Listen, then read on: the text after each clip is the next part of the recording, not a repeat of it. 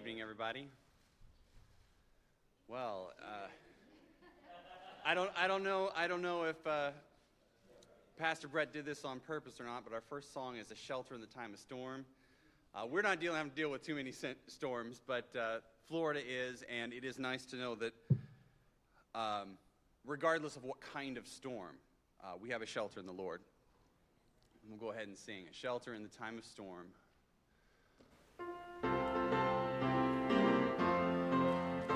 Our Lord's our rock, in Him we hide, a shelter in the time of storm. Secure whatever ill betide, a shelter in the time of storm. Oh, Jesus is a rock in a weary land, a weary land, a weary land. Oh, Jesus is a rock in a weary land, a shelter in the time of storm. A shade by day, defense by night, a shelter in the time of storm. No fears alarm, no foes affright, a shelter in the time of storm.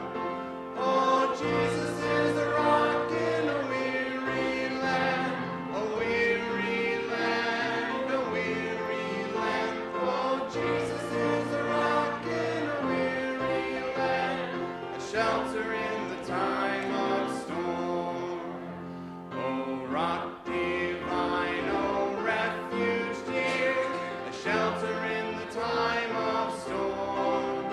Be thou our helper ever near, a shelter in the time of storm. Oh, Jesus is a rock in a weary land, a weary land, a weary land. Oh, Jesus is a rock in a weary land, a shelter in the time of storm. Great is thy faithfulness.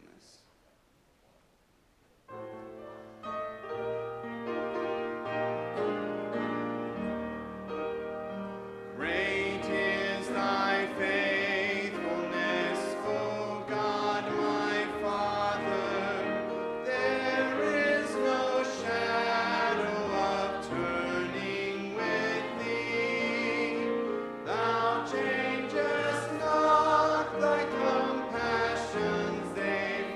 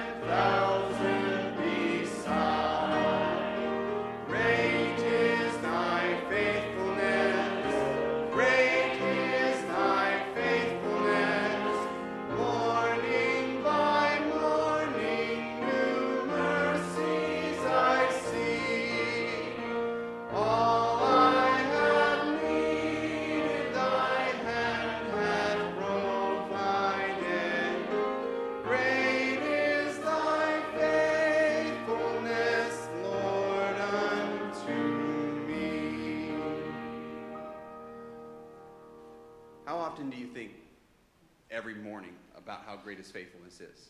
Because that line really sticks out to me, especially with this next song, How Can I Fear? Morning by morning, new mercies that I see. Oftentimes in the morning, until I get a cup of coffee, I don't even want to see my children. They have a timer. They can't come down until it goes off because of that. But seeing those mercies every morning, how can I fear what comes ahead? Who's going to come against me? What things are going to happen in my community, in my family? The power that every morning creates new mercies is also the one that's going to take care of me. So how can I fear? Let's sing that together.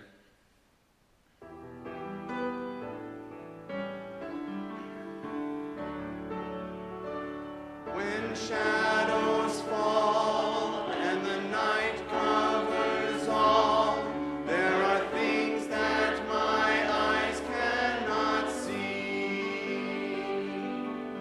I'll never fear, for the Savior is near. My Lord abides with me. How can I fear? Jesus is near. He ever watches over me. Worries all cease. He gives me peace. How can I fear with Jesus? When I'm alone and I face the unknown and I fear what the future may be, I can depend on the strength of my friend. He walks along with me. How can I fear? Jesus is near. He ever watches over me. Worries all cease. He gives me peace. How can I fear with Jesus?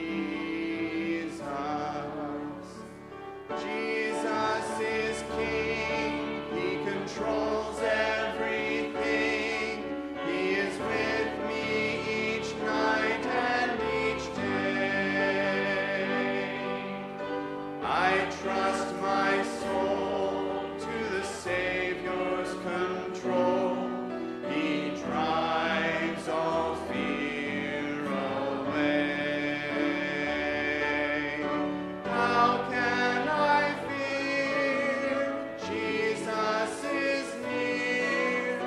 He ever watches over me. Worries all cease. He gives me peace. How can I fear with Jesus?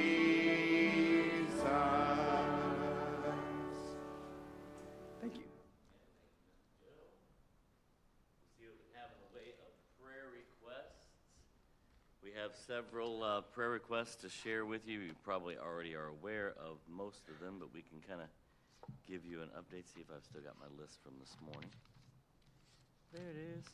So, by the way, we saw Dave Black was here this morning, so it was good to see him. Haven't seen him in a while, but my father-in-law, Ben Hughes, is in the hospital. If you'd pray for him, he had a kidney stone in each kidney that was blocking the duct, and his kidneys just backed up with vile stuff, and that started poisoning his whole body. So they got the kidneys stents in them, and everything's starting to drain. So now we just need him to get past the infection and get his strength back. So he's actually, numbers are looking good. He's doing pretty good there. He just is very weak. So if you pray for Dad, appreciate it. Andy's having surgery on Monday on his eye, cornea transplant. And Miss Jean, these are both the Trumps. Miss Jean's still recovering from her surgery, or she had a shot, I'm sorry, on Monday. And it seems to be working, so keep praying for her. Miss Pearl is seeing a sports doctor this afternoon. I haven't heard what she found out. And a heart doctor tomorrow. She's got a couple different things going on. So her shoulder back issue with the sports doctor, and she's having some things. Now, she has a heart issue already we know about, so pray for her. Skeet's recovering from surgery, his back surgery, so pray for him. Carol McLaughlin is waiting for surgery, so pray for her. Miss Catherine is recovering from knee replacement, so pray for her. Whew. All right, those are the ones that I know about. What do you have for us, Brian? Andrea and I go to the thoracic surgery Tomorrow? What's it called? Thoracic? chest surgery. Okay, that's tomorrow. So pray for Miss Andrea as they go in to find out what to do with this tumor that is not a major issue, and it's not cancer, but it's creating breathing issues for her. So pray for that. Chuck? Bonnie Gebby had cataract surgery this morning, so pray for speedy recovery on that. Yeah. They usually, I mean, honestly, they're frighteningly fast, but they seem to work, so typically, so that's good. I have a couple of cousins that are in Fort Myers right now, that hurricane. Okay. One of her cars is underwater, they had to evacuate. And There were a ton of people this morning with family in Florida. I'm sure there's so pray for Florida, right? Yeah. Go ahead, I'm My sorry. sister too. Right. My two sisters and my brother, so. Okay, so, yeah, I didn't write all of them down this morning, but pray for them. Bruce and Manette, they're kind of out of the line of it, but they are still close enough to evacuate. They've moved out and are at the church, I think they said. So pray for them. By the way, I got a text from Skeet. He is open to having visitors. If you call first, he's getting bored. So he would love to have a visitor. Just call first, and that way they can be ready for you. But or you can call him or whatever. But so that's what happens. You got that surgery, and then so we have the Zellers own property. This thing that Mark and Amy's neighborhood have been going through. Scott's neighborhood has been going through. So the Zellers own property, and it's getting heated in some aspects, and so they're asking for prayer for safety for everybody. So Brian and Julie, years ago, 20 years ago or so, 25 years ago, went to our church when we were over in the other building. He's a lawyer, so they're kind of involved on that side of it. So just pray for them. Pray that Scott doesn't break out the guns. I'm just kidding. And want to keep it safe. So, and then the other one was a good friend of ours who's a pastor out in the northwest Phoenix area by the name of Ryan Horkaby. I'm just going to read what he sent. Turns out that I had pneumonia as well as a rare side effect from having COVID in December 2021 that has given me acute asthma symptoms. They're keeping me in the hospital today, and tomorrow should be some genetic testing to work on a more long-term treatment. A young man with 3 kids, young church, etc. So this is, for them, it's kind of young pastor, young church, Ryan Horkaby, and he had COVID 2 years ago almost now, a year and a half ago, and now he's developed pneumonia, and it's all somehow connected. They're doing some genetic testing, so pray for him out in Arizona. Ms. Sharon? My daughter Sarah has temporary custody of a 2-month little boy in Malachi and possibly adoption. And the process is kind of complicated, so Okay. figure that out. Daughter Sarah has custody of a 2-month-old Malachi, which they would like to adopt. So it's going from foster care-ish. Is that what this is? Is it a foster care situation? Going from that to adoption is almost bigger than going through adoption. You have to jump through other hoops because I don't need to get into it, but just pray about that. So, Ms. Becker.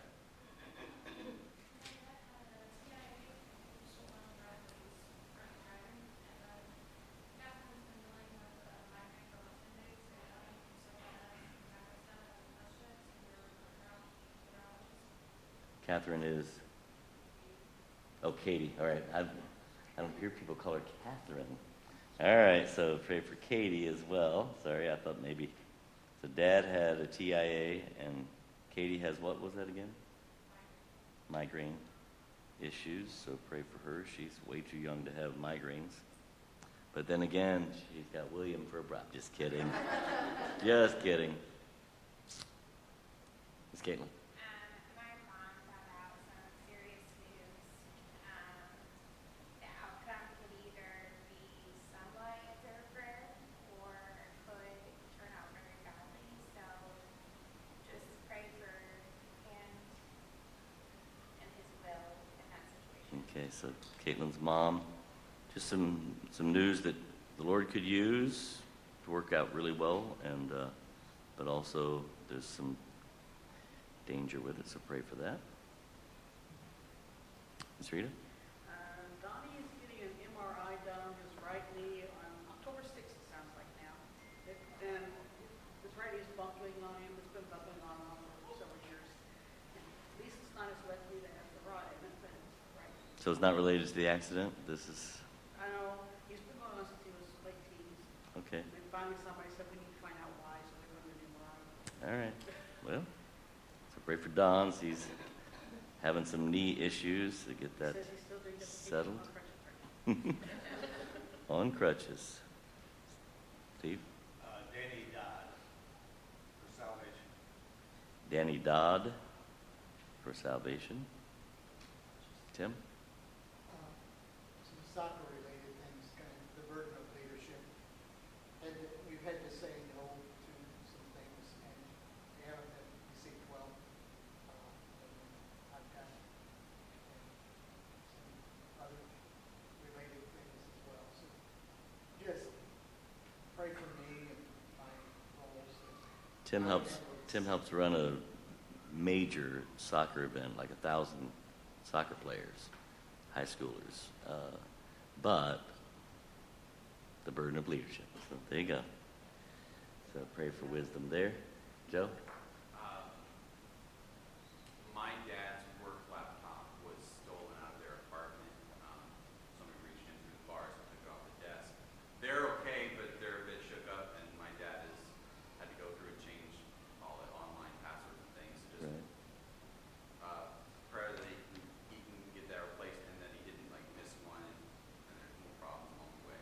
Okay. So Joe's dad had a work laptop stolen, so all of the things that are involved in that, since that's a lot of stuff. Let's pray. Father, we love you. Thank you for your blessings. Thank you for yet another opportunity to be here and gather ourselves together around your word and to grow. And we do bring the state of Florida before you and the leadership there and the helpers that are there, those who are housed there, that you would protect them, watch over them during this hurricane. It's one of the really bad ones, it seems like, and just pray that you protect life, protect property. Be with all of those loved ones we have there. Be with Dad in the hospital, help him to get strength back and to be able to get back out of the hospital and be back with Mom and watch over her and Melody as she's taking care of them. Be with Andy and Jean as they're working through things, and Miss Pearl, Miss Carol, Skeet, and Miss Catherine. Just watch over all of them as they're recovering from or looking to surgeries. Don as well, that you just help things to go well there. Be with Rekindle this Saturday. Give us the weather that you would have for us, and with the teenagers that are coming in, that we would be able to see good, godly decisions being made. Be it Miss Andrea going into this meeting tomorrow, that you'd give her and Doc peace that passes understanding, give that doctor clear and understandable wisdom on what to do. For this pastor, Horkaby, that you would watch over him, as help the doctors figure out just what's happening there and be able to help him. For so Sarah, as they're looking to adopt this little one, that they'd be able to do that you would open up those doors and just give them wisdom in moving forward. for Miss Becca, as she's dealing with headaches, that you would help her and or Miss Katie and Miss Becca's dad, as he's had this mini stroke. You watch over him. Be with the whole situation in Franklin Township, especially over there in Acton, as they try to work through things, that level heads would prevail, and they'd be able to see things done, not just right, but safe as well. Tim, as he leads this soccer thing, that things go well, and for Danny Dodd, that you would touch his heart, help him to see the need for salvation for Caitlin's mom. Use this situation to draw her to you, and to help her to make good, wise decisions, and just to help things to work out well there. Be with our teenagers, our young people, our college groups as they're meeting in different places here tonight, that you'd watch over them. Be with Doc as he brings your word to us. Help us grow in your grace. In Jesus' name we pray. Amen. All right, there you go. Tim mentioned the, am I on? Oh, yeah, okay. Tim mentioned the issue of the soccer, what do they call it? Sectionals or whatever, coming up, and the issue of leadership. And Pastor mentioned Ryan Horkavy. One of the interesting aspects of leadership is that in that context, you oftentimes build relationships with individuals that endure over long periods of time. Ryan, and this is, when I got this afternoon, I just, my mind went back to when Brenda and I were at BJ, and I was the assistant to the director of admissions, and I had all the student counselors, but also our student callers, and I was responsible. And Brian, as a grad student, was one of my admissions counselors, and as well as Jen, his wife. And obviously I knew when we were out in Arizona, but whenever I see something like that, my mind went back to some really memorable days when we were back in the office in Greenville.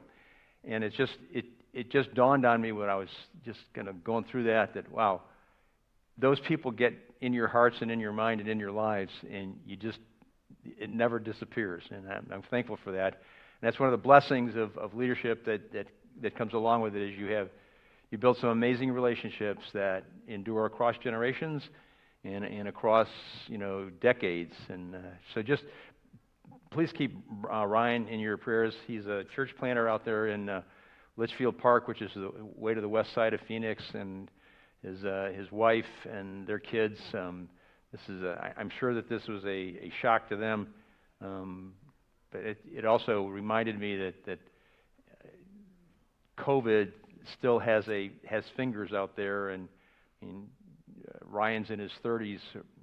He's probably approaching 40, but it's impacting people even at that age. I mean, in an area where I would have not expected that kind of a prayer request to come over the things this afternoon. So just please do pray for them and their church as they continue the process of going out there. But just take the opportunity. I guess this I'm being a salesman or whatever. But take the opportunity to build relationships with those who are younger, and to sustain them over time, because it will. There's joy, there are tears, etc. Even if it's half a country away, if you will, or across an ocean or whatever, in terms of that. So anyway, this is part of what God does for us in this whole issue of being part of the body of Christ. So tonight we're going to wrap up the nuts and bolts on this idea of biblical intimacy so that we can get into 1 John next week. I'll talk to that at the end of what. So last week we had a discussion. There was when I was talking about emotions and emotions associated with the gospel presentations and so forth, and there were some sidebar conversations that took place, and I decided that I'm going to kind of put this together in what I would call a simple way that's easy enough to understand, and try to avoid all the theological jargon that could go into this. But as we think about who we are, the composition of man, all the parts and pieces, etc., there's a theological aspect of it, and that's part of the theological traditions that individuals have and where they came from. the church that you came from. There's a theological aspect of that in terms of the way man is described, whether it's in hymns or it's in prayers or it's in whatever. And then there's a linguistic discussion. And this is one of the fascinating things, and every time I think about the linguistic issues, my mind immediately goes back to what event in human history, when we talk about languages, are we focusing back on? The Tower of Babel, all right? And at that point, God confused the languages. Was God confused in terms of understanding all of those languages? No. And so he could understand Sanskrit and German and you name it. And when he did that, he also confused I'll call it the inherent inner culture of people. And civilizations have different views on this whole issue of what is the composition, how is man composed in terms of parts. And so what I want to do is just to go back to what we were talking about last week, and to try to help you to understand. So I decided to do this real simply, okay? I figured that most everybody here could probably figure out what 1, 2, 3, 4 is, all right? And then most everybody here can understand the issue of part and parts, okay? And really, man is made in parts. However, over the course of human history, that's changed, modified, adjusted, etc. But all the way back in the book of Job, when we see this early discussion about man and mankind, Job saw himself as himself, all right? And he saw himself as a whole unit.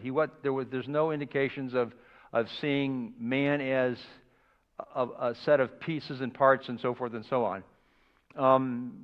By the time we get to Matthew 10, there's this is in order of the number of parts. It's not in order of the location in the scriptures. But in Matthew 10, it talks about body and soul. I mean, the whole of man is body and our soul. Then it goes to 3 parts, and this goes back to, and this is the first place in the scriptures where we begin to see the dynamic differences between the languages. In Hebrew, the words that are used are heart, soul, and might. And when you think about what each of those mean, you get a flavor of how the language views man, the nature of man. So then there's another 3-part version of this that we find in 1 Thessalonians 5 and Hebrews 4. It's body, soul, and spirit. And when we take a look at that one in the corpus of human knowledge, this is classically described as the philosophical view. The ancient philosophers saw man as body, soul, and spirit, and so you could also call that the secular view, right? But that's when you're talking to people, you're going to hear them use these terms, and they will get mixed and confused and convoluted and overlapping and so forth and so on. And then we get to this 4 parts: heart, soul, strength, and mind. And the easiest way to describe this is the Greek view, but also it's the medical view. It's not an uncommon view, even within the context of 20th century, 21st century medicine. I mean, the medical community has a view of this human being that they're working on, medically speaking. All right, and it's all very, very, very important as we. So this is the theological and the linguistic aspect of things, but I wanted to take it a little bit more simply and a practical view. I mean, how do we view man? Well, here, when we look at it from this point of view, there are really 2 parts, and it can be described in 2 different ways. We're material. This is this stuff that I can touch. And then there's the immaterial. All right, we'll come back to that in a minute. Or another way of saying it is, it's the physical and the spiritual. Right? And so as we take a look at this, the material or the physical is that can be touched. And so by way of illustration, I can touch the body, I can point to the brain. I can touch my brain if I, could zip off the lid of my head, and I could touch the brain. I can touch my heart. They do, operations and muscles, the whole muscle, bones, nerves, etc. All of that is part of the material or the physical aspect of who we are. But there's this other part of mankind that is also very interesting. It's the immaterial or the spiritual. All right. And this is an aspect of us that can't be touched. Can you touch your soul? No. Can you touch your mind?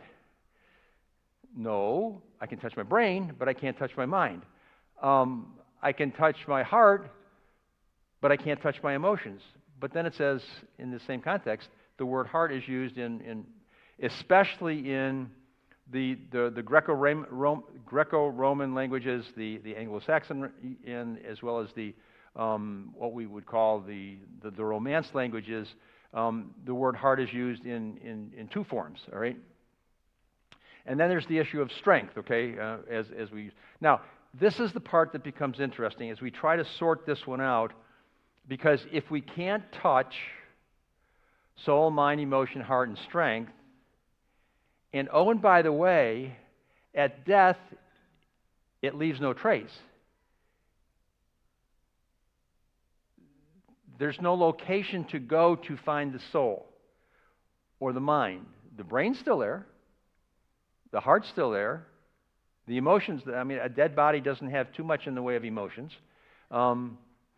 etc. And so we have this puzzle when we look at these terms and this terminology in the Scriptures, trying to understand some things as it relates to believe in your heart, etc., etc.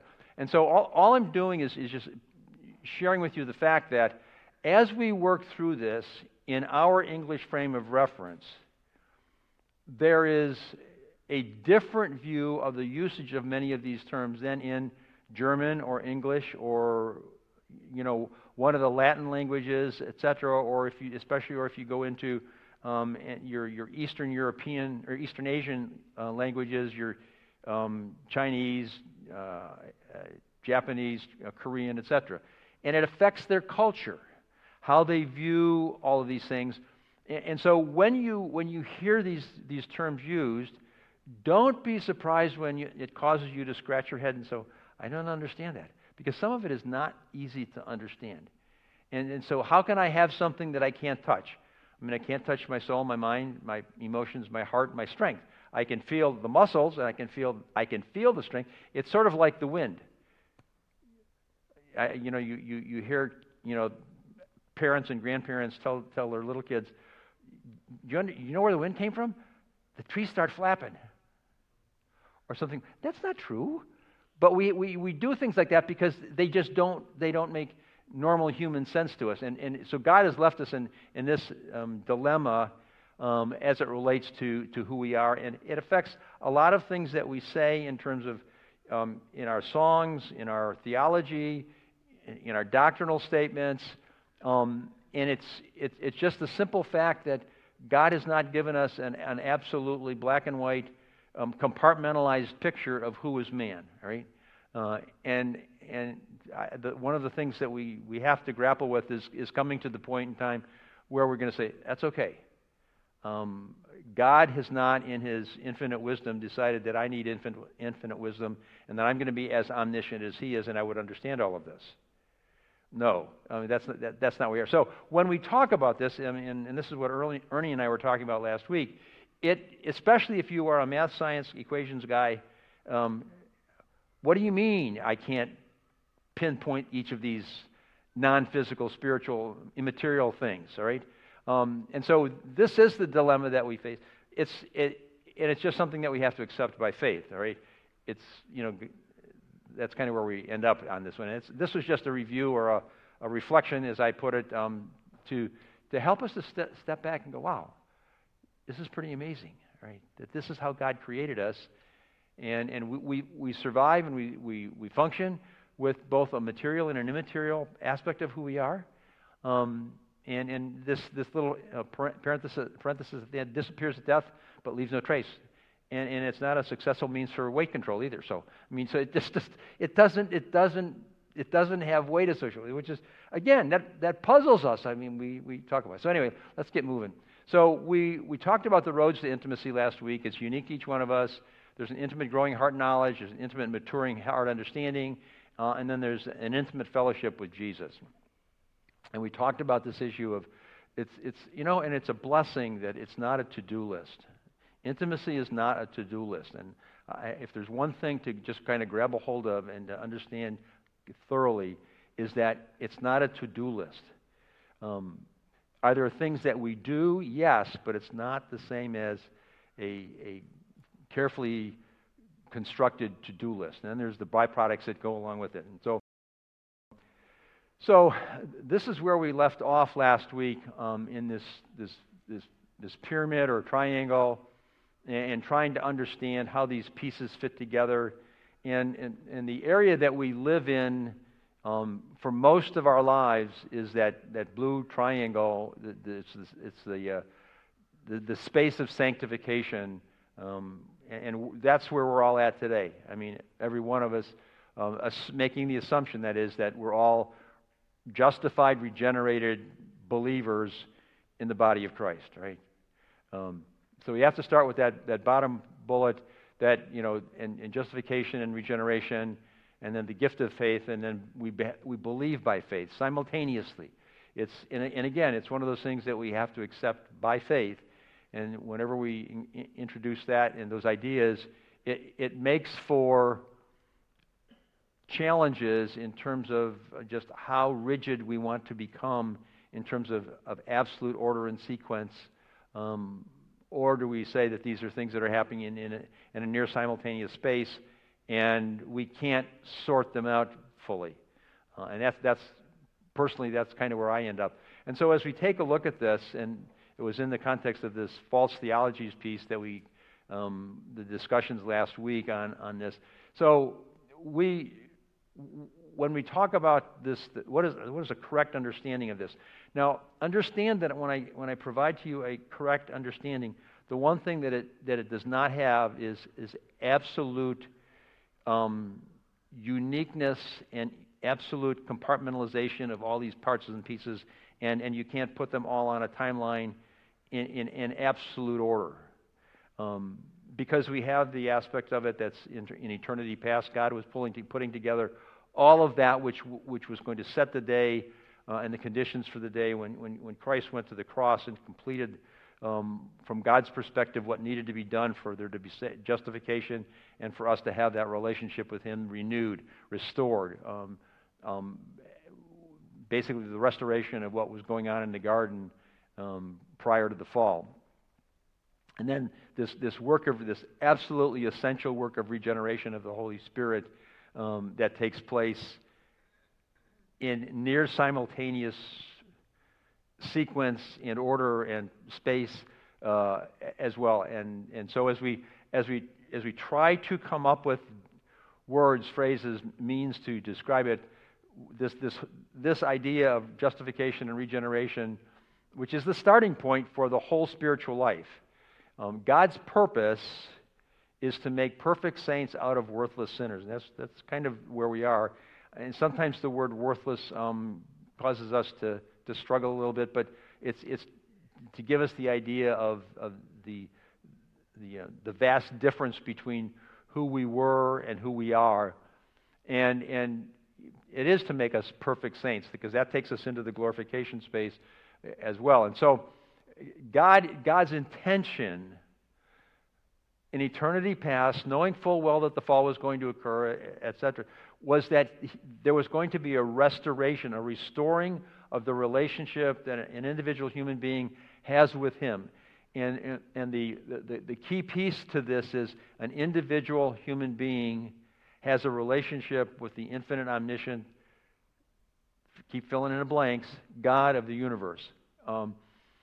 And so for us as human beings, this begins at the moment that the gift of faith, and remember, the New Testament is clear on the issue that faith is a gift, all right? But at the same time, we believe by faith. And you try to put those two together, and it racks my brain. I can't make it make full sense. I have to trust God here. And so and that's why we have this idea that the gift of faith and the gift by faith are given by God and accepted by man. And this is what's going on at the moment of salvation. And I just have to shrug my shoulders and say, thank you, Lord, for Brian? What do you mean by spontaneous? Are you talking about God gives us the faith and we accept by faith at the same time? As far as I can tell, yes. Because otherwise, there's this, you have a dead space of some distance. And again, I can't put a finger on that one. I can't start a stopwatch and start it.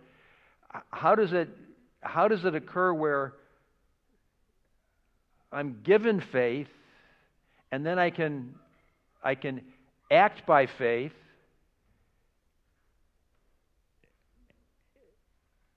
I'm at a loss, but this is a good loss. Okay, this is not something that we throw our hands up and just toss in the towel, etc. No, but this just helps us to understand the nature of who God is, and He gives, and it's a Chuck. You were going to say something? Where do you get the idea that faith is a gift? Where's that? Ephesians. 2:8-9. Yeah. Salvation's a gift, not faith. Right? Okay. Yes and no. Right? Yeah, that's one that it depends on several things as to whether. And so yes, there's a struggle with that. Okay, where does faith come from? How does it get to man? Does man have it intuitively and naturally? There's volumes of theology that are written on just that specific piece of the equation, and it's like if mankind hasn't been able to sort it out yet, salvation by faith and faith alone. I mean, this is the whole of what we would call the Reformation statements that are part. Brian? John Calvin said that once Adam fell, man lost the ability to have faith in himself, even for God. Right. And that's, but Calvin's not the only one. I mean, he probably has written it in the most articulate form in his Institutes. But his Institutes, while they are important, when we're trying to understand this in historical theology, his commentaries and the comments in his commentaries are even more important because of the way he deals with it across all of the different passages that are related to this. And so, that is, we accept by faith the free gift of grace alone through faith alone. Now, how does that work? I don't know. All I can do is accept by faith what God has said in what, at least from my perspective, is an incomplete form. And He said, "Do you trust me?" All right, and so we're going to come back to that piece of it because that becomes extremely important if we're going to have an intimate relationship with God. And so I come back to this, and I added to that middle the idea of transformation and sanctification is the walk in faith. So we have justification and regeneration, the starting point where the gift of faith and the belief by faith begin to have their reformed capacity to be functional in a human being. And I cannot start a stopwatch on this one, right? All I know is God said that that's going to be the case, and et cetera. So when we move to the next phase here, and we start to try to figure out the sanctification aspect of things, we're going to talk about the idea of relationships and transformation. And when we talk about biblical intimacy, it's like relational intimacy. If you're going to have a relationship with anybody, it takes time, and usually it requires some talking to go on for the relationship to build. All right. And when we look at this, the other piece of it is the knowledge of God, that is knowledge of or about God aspect of things. And so on the other side of things, we have the idea of divine contentment, and contentment is oftentimes connected to the word trust, belief in God. All right. And so as we walk through that, as we start to build this, I'll call it the opening of the door to the concept and to the engagement in the activity of growing in intimacy, right? There are a number of things that have to happen. And so as we take a look at this, and I showed you this all the way back at the very beginning, but so knowledge of God, the knowledge of who God is, begins, and we have, with that, then we have belief in God, which results in change by God. And part of this is taking the risk to allow God to take responsibility for the things that He's promised to do, and making the assumption that He will. So then we, on an intimacy level, we have the time and talk with God. Trust plus trust in God results in transformation by God. And here's where we have an impediment, because the idea of trust, and again, this is where language becomes fascinating, fun, frustrating, etc. So trust is simply deciding, we use the word believing, in our hearts and minds that what God says is true. Because there has to be some content to this, and so we have to ask the question, where does the content of that which we are going to believe or trust in or decide upon, and where do we make this decision? Well, it's in our minds and hearts. Well, which heart? All right? And so and this is all extractions from a variety of both devotional and practical theology texts, etc. And so as we grapple with this and we kind of decide in our heads, am I going to trust, which is to say believe in my heart and mind that what God says is true? And the first question that we have to ask is, does it matter what God says? Well, and there's a yes or no answer to that question. And if what God says doesn't have to be true, what God says doesn't have to matter, then we have to ask the question, what's the purpose of this book in the midst of this, right? And so, if what God says is true and sufficient, is factual, it helps us to build a construct around which we can get accurate information about who God is that tells me about how God functions and what God expects to happen when we believe what He says, and when He says, if this, then that, and in all the multiple places in the Scriptures where we have that.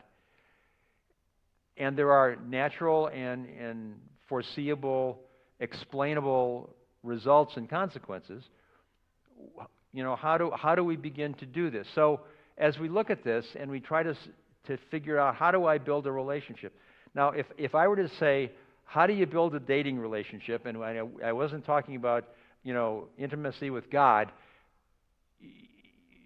You can't know a girl on the run, right?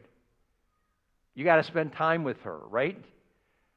I mean, all of us guys, when we went through the process of dating, we knew full well that if we didn't spend time with her, we weren't going to know much of anything. And probably we would be bounced out of the relationship that we thought we had, because she's going to say, you don't have a clue as to who I am. Now, full disclosure, all right? Brenda and I have been married nearly 50 years. And one of the most humorous but somewhat frequent comments that either she or I will make is, and one of us will say, well, you should have understood. You should have been able to read my mind. And either one of us goes, no. We don't want... I can't read her mind. She can't read my mind. And all I can say to that is, praise the Lord. But that's not the case with God. God knows. There's not a thought that's gone through our mind, our heart. Pick a place. that God doesn't know, all right? And will we ever know him fully? No. But can we know him more? Yes. And the more we get to know him, the more we understand, the more we love him, the closer to him that we want to be, and the more that we want to be. And we come to the point where in that last song that Joe led us in, should there be any fear that we have? No, I would say not. Personal relationships are not built efficiently. Oh my goodness, all right? I think of dating, I think of being married for nearly 50 years. This is not an efficiency exercise. Trying to build that relationship with her and continue that relationship and sustain it, there's not any efficiency in this whatsoever, because it breaks every rule that you've got. Personal relationships take enormous amounts of time, and they're devoted to interaction, right? And this is exactly what God wants. You don't create intimacy, you make room for it. In other words, it is an inherent aspect of your 24/7 life, is I'm making room in my life for an intimate relationship with God himself. And so the idea that somehow or another efficiency, multitasking, busyness, they all kill intimacy, all right?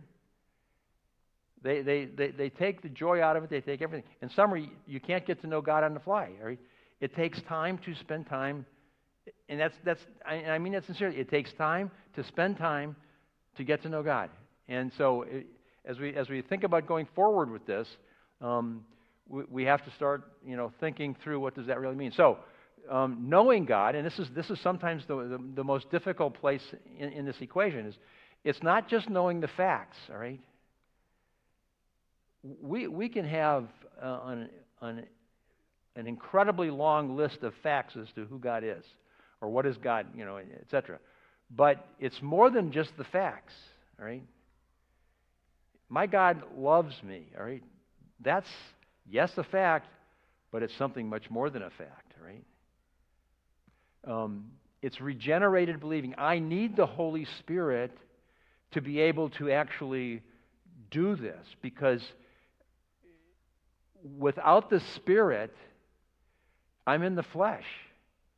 And when I came to know the Lord, my understanding of who God was and is going to be, it was like opening up, the boreal. How'd they say that? Somebody say it? The aurora borealis. Okay, it's like just you see the sky just open up with this panorama of stars that you just didn't see before. It's being transparent before God. Do you know that in reality, there's not a thing that we can hide from God? No matter how many layers of clothing we want to put on, there are things that we can't hide from God. And this idea of, do I have the willingness to be totally transparent before God? We say, "Yikes! I don't want to do that." But remember, God is that omniscient, and He knows where every wart and et cetera, is, both physically and otherwise. All right, and so loving obedience. Okay, that it's not obedience out of necessity. It's I love to obey my Lord, and it becomes our purpose. Knowing God becomes my purpose in life. All right, and so from a thought perspective, is it possible to glorify God if we do not know Him? And what will therefore glorify Him? If we don't know what will glorify Him, how can we say that we do all to the glory of God? That's predicated on the idea that we somehow, some way know Him well enough that our activities of life will bring glory to Him. But that's predicated on an extensive knowledge of who He is by spending an inordinate amount of time with Him 24/7, 365. You can go to work and glorify God. You can go to work and be growing in your knowledge of who God is, because He is with you in all of those moments and those times, et cetera, et cetera. And so, as has been said by a friend of mine who actually wrote one of the books I was going through, we need to spend enough time and know God well enough that His character rubs off on us and we become more and more like His Son. This is the secret of becoming like Christ, spending so much time with Him that we become like Him. We love the things He loves. We hate the things He hates. We love others as He loves. We can't become like another person by just reading about them.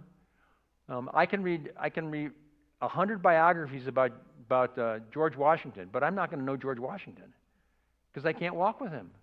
I can see pictures, I can see whatever. So, and that's just one illustration. All right, Jesus Christ is our measure of maturity, not other humans. All right, that is what Paul is talking about in Ephesians. And so he talks about for the equipping of the saints, for the work of the ministry, for the edifying of the body, till we all come into the unity of the faith and the knowledge of the Son of God, unto a perfect man, unto the measure of the stature of the fullness of Christ, which is the objective over life. So as we get ready for next week, I'm going to come back to 1 John 1:4. And these things write we unto you, that your joy may be full. True, false, reality, wishful thinking, choice or requirement. Right? I keep asking those questions because I want you to ponder it. And then I make the argument that 1 John is a biblical handbook on intimacy, at least a simplistic one. All right. And so, in order to do that, what we're going to do next week is we're going to do an extended word study that we won't complete next week. But you're going to go home with the homework to do whenever you want to get to it. And we're going to study the words write or wrote, know, knowing, abide, dwell, etc., and fellowship. And so, as I think about this, as I try to construct for us in our minds what it is about 1 John that makes it qualify, at least in my mind, as a handbook on intimacy.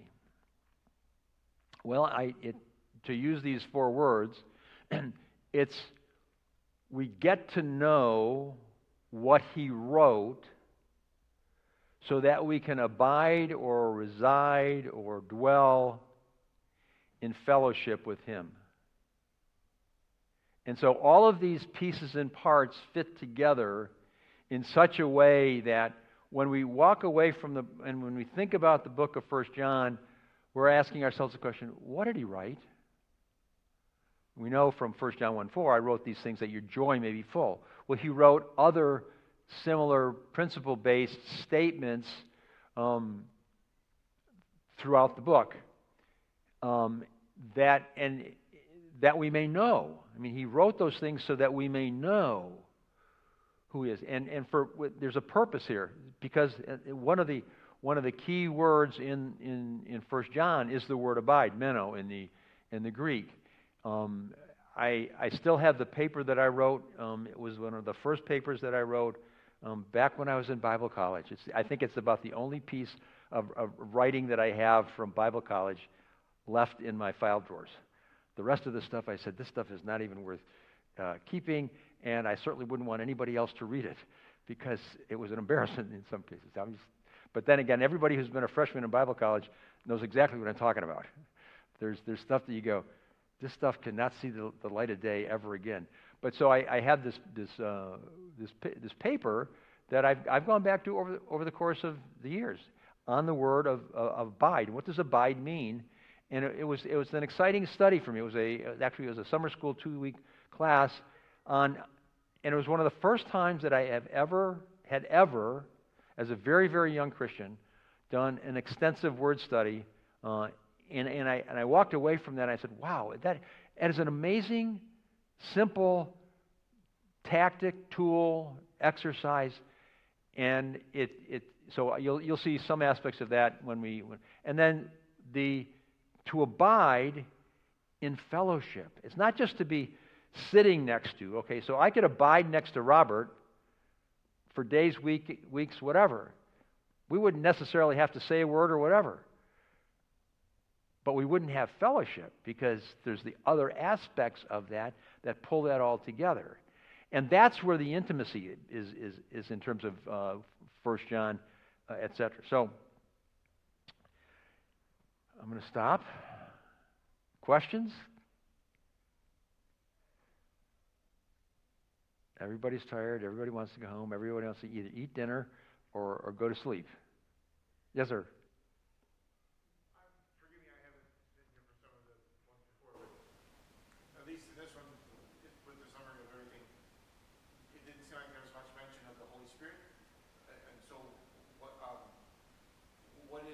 part does the Holy Spirit play in all of this? Okay, so I mentioned the word regeneration, okay? That's the starting point, all right? And so, yes, I did not do a study of the Holy Spirit in that block of sanctification because, yes, the Holy Spirit is an essential aspect of the relationship that exists when we move into that blue triangular space. And without the Holy Spirit, frankly, none of this is possible. Because in the flesh, we can't pull any of this off. And we're just absolutely dependent on that residing, present reality. If there's any hope whatsoever of human relationships or being able to please God in any kind of a way and to understand. I mean, that's how we understand the Word is because the Holy Spirit gives us the clarification and the understanding of what the Word says. So yeah, I mean, so it was not a detailed study of the work of the Holy Spirit. It was more or less an assumption that the Holy Spirit was there. It's like, what do you not talk about, kind of a thing. So yeah. So anybody else? All right, I want to pray, and then we can go ahead and Father, thanks for tonight, and we do continue to pray for the folks in Florida. There's already impact, and Father, we just pray for them. It's a hard thing to pray about the minimal loss of life because there almost always is in these kinds of storms those that lose their lives for good or bad reasons. But we just pray for those that are going to go through all of that, the loss of personal property, etc. Father, we just pray that people would be wise and discerning in the decisions that they have to make, and then all the political pieces that need to be done to recover from this. As soon as this thing gets through, and then we all can see what the aftermath is. And Father, we just pray for this Saturday and for Rekindle, that it would be a time of rekindling spiritually for all those teens that are going to be here. We just ask your blessing for all the leadership as they, and for Ron as he prepares for the messages that are going to be shared on Saturday. Thank you for today. Thank you for your goodness to us, Lord. We love you, and we just want to be more like your Son and to draw closer to you each day of our lives. In Christ's name we pray. Amen.